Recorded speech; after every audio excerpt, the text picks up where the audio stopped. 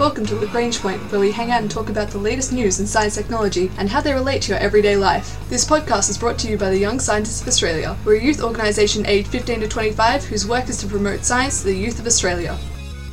As our climate changes, we need to find ways to feed our planet without damaging the environment. Now, farming is incredibly difficult, especially when the climate changes, there's more droughts or extreme weather events, and finding ways to grow crops healthily without causing damage to surrounding ecosystems and rivers and reefs is really, really tricky. This week we look at what lessons we can learn from long-running studies in food experiences with grass and crops and what they can teach us about climate change. Now, one of the challenges facing anyone who's tried to grow some plants, whether it be in a pot on your garden or in a field, is the availability of water. A hot summer and a dry summer can lead to what we call a drought, especially if it goes long periods of time without rain. This is something that is happening all over the world in different levels. I know in the US, on the west coast right now, they're having a large drought. Australia has just come out of a very long drought period where we're now in a very wet La Nina season. But drought is something very familiar to people in Australia and familiar to people across the world. And when a plant community is exposed to drought, well, things happen to the plants in that community. And what researchers from the University of Zurich have been diving into is what is the best mix of plants, or grasses in this case, to survive a long drought, and how these might adapt and change after an exposure to a long drought period. Now, these results were published in the journal Nature Communications. Lead author on this paper was Yuxin Chen, along with Vogel, Wag, Zhu, Ratat Garcia, and others. These researchers were using lots and lots of seeds, around 1,000 experimental plant communities, all stored in pots.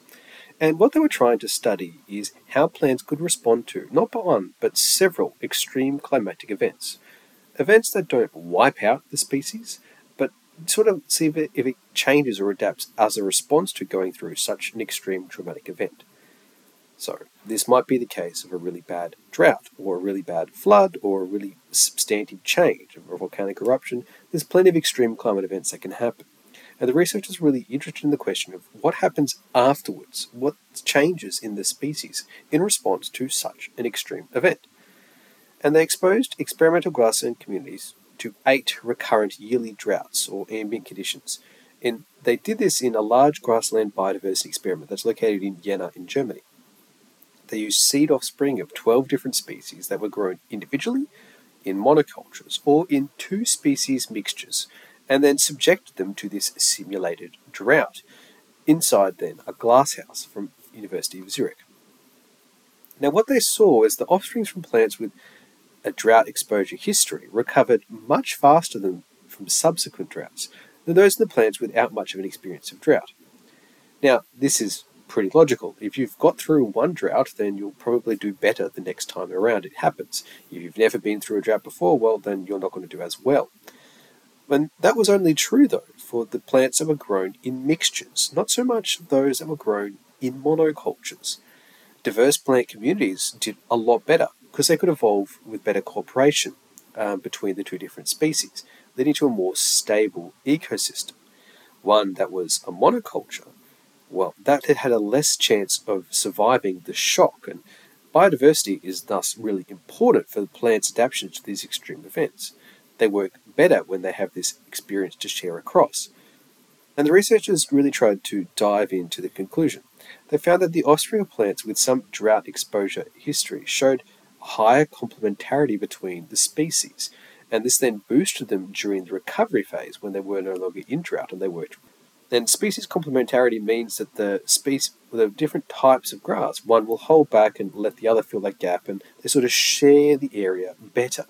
And this is enhanced because you've got to work together to get through the extreme event, the drought, and then once you've agreed a way to work together, what these plants have done, working in a complementary way, when the extreme condition is removed, they still flourish. And this is an important part, because you're having this transgenerational reinforcement of this complementarity. The complementarity, that sharing, didn't disappear. And then when the next drought came, the community was able, of plants and seeds, were able to use these same lessons learned again. And that's really fascinating to show that how plants are able to adapt and weather the storm of extreme climatic events, but they can only do so in a diverse community. And if it's a monoculture, then they tend to struggle quite a bit. Now, this research was published in the paper Nature Communications with lead author Zhu-Xing Chen, and it's a fascinating insight into how plants can adapt to extreme climate events, and what is better, having some diversity or having a monocrop or monoculture in the soil. And that's what we'll turn to next, looking at examples of monocrops and what they can do to the soil environment.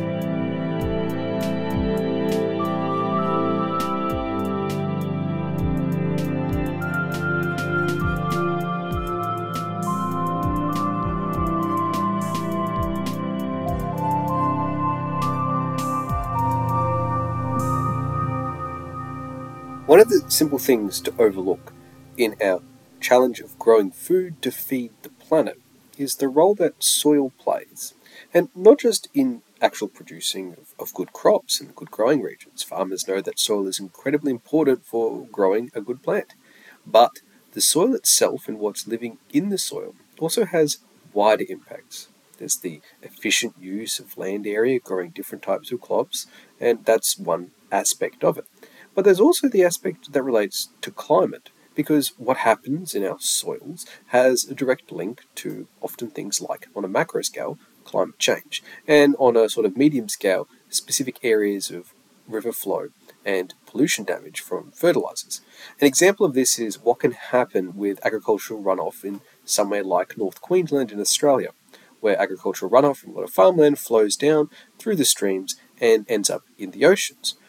When I'm talking about agricultural runoff, often what we end up there is with nitrogen, excess nitrogen that's not absorbed by the soil or the plants, and then flows down through the rivers, all of this fertilizer, and then sometimes also even pesticides as well, that flow down the river system and end up in where the river ends up, the estuaries and the reef. In the Queensland case, the Great Barrier Reef, a World Heritage Site, a site of great environmental significance. So agricultural runoff can cause issues for reef systems, for river health, for other ecosystems downstream, quite literally, of the farm. But also, on a macro sense, you can end up with more emissions of nitrous oxide. Now, from fertilizer usage obviously involves nitrogen, and nitrogen can escape and leach out in the environment and end up with more nitrous oxygen. Now, nitrous oxide is a very potent greenhouse gas, and is one of the things that we're also trying to cut down on, because the more greenhouse gases we have, obviously, the more our climate change. So, cutting down on wasting of fertilizer, having good healthy soils without having to rely on really over-the-top fertilization means a lot of benefits for farmers. It means a lot of benefits for the environment locally and also globally. And it's a really tricky thing to get your head around, because a lot of the times in agriculture, systems can be set up to maximize for a certain type of crop. And there's lots of different farming and cropping strategies, but an individual choice for your farm is not necessarily what's best for the system as a whole. And sometimes in certain environments and countries, you end up with a place which is really well suited to growing certain types of crops.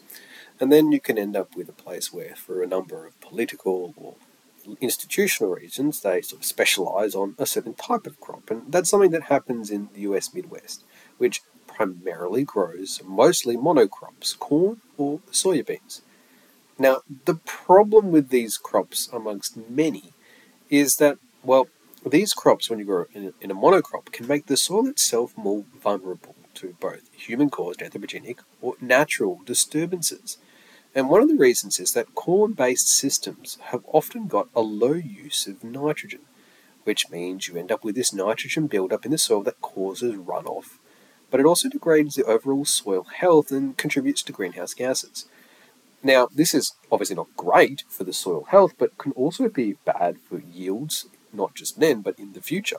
So if you break up this monocropping with what is often be called cover cropping, this often actually can be financially hugely beneficial for the farmers, though different and a change of practice than simple, stable planting the same thing over and over again. So more effort, but definitely has good yields and good benefits to do so for the farmer.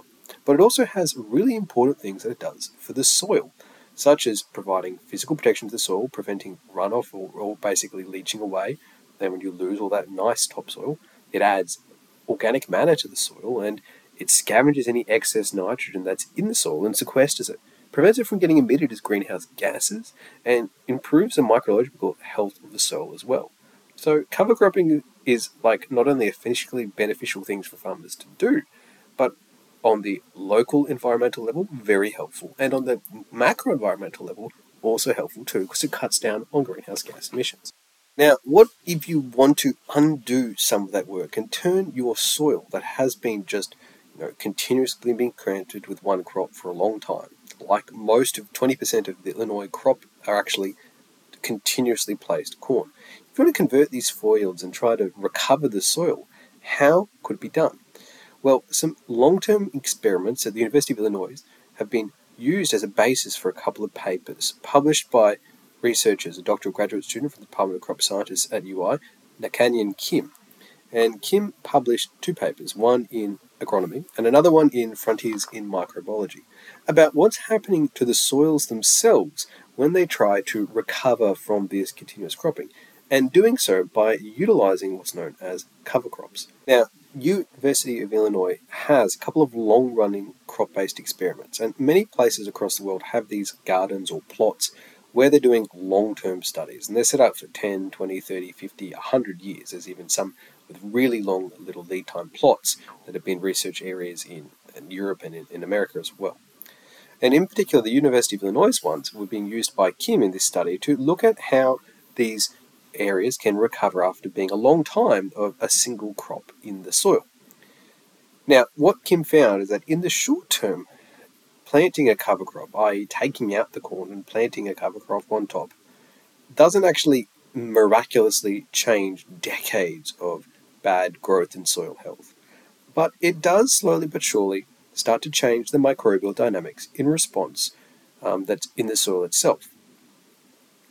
Investigating the detail and diversity in these microbiological communities, we found some pretty interesting things. So, long-term excessive use of fertilizers and monocrops, and also just planting cover crops, ends up with microbes that increase the risk of nitrous oxide emissions. So, both just using a lot of fertilizer or planting cover crops is still going to lead to some extra nitrous oxide emissions, or at least promote bacteria that like doing that.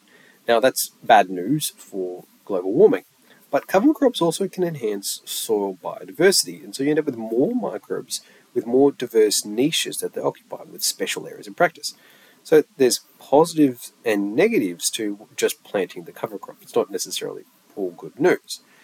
But if you look at the way these microbes can be involved in the nitrogen fixing part, taking the excess nitrogen from the fertilizer and sequestering it into the soil through nitrogen fixing rather than letting it escape for emissions, this is something that microbes can have a really big role to play in.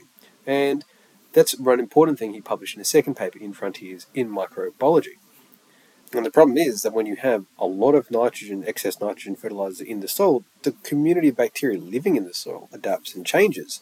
And basically, they get a disrupted nitrogen cycle inside them, which makes them less good at actually recovering and sequestering that nitrogen and stopping it from becoming runoff. In other words, just planting a cover crop for 2 years alone may not be enough to undo the damage to the soil, the changed nature of the microbial communities in the soil that you could get after 36 years of continuous over-fertilization of corn. But it is a slow but gradual process, and it obviously has some benefits. You just need to consider what else is happening. So, planting different types of crops and environments and growing food is a really important thing, and it relies on a number of factors: weather, climate, available water, crop types that you plant, the genus of the seeds or the variety that you're planting in the ground, but also what's happening in the ground as well, whether or not you're applying any fertilizer, and the bacteria that live in the soil. All of these things are mixed together intricately, making farming a very complex process. Yes, if it's treated like set and forget, I plant this type, I come back, I add this fertilizer, I water it, I come back and do the same thing for 40 years, well, you can end up with some pretty bland and monotonous soil. And even planting cover crops, which do help, aren't able to undo enough of the damage of 40 years of simple neglect can do. You can't recover the soil magically in a short period of time, but certainly there's benefits for using these types of cover crop techniques and studying in more detail the way in which our soil behaves, because it's an important thing we need to do to not only improve, obviously, ability to produce foil in a changing climate, but also reduce our runoffs to our reefs and rivers, preventing them getting damaged, and cutting down on emissions, particularly nitrous oxide emissions and other greenhouse gases, to further reduce climate change. So plants and soil may not seem like much, but can have a big impact on the way in which our climate changes. This has been the Young Scientists of Australia's podcast, Lagrange Point. This week we find out about how soil and plants can respond to extreme climate.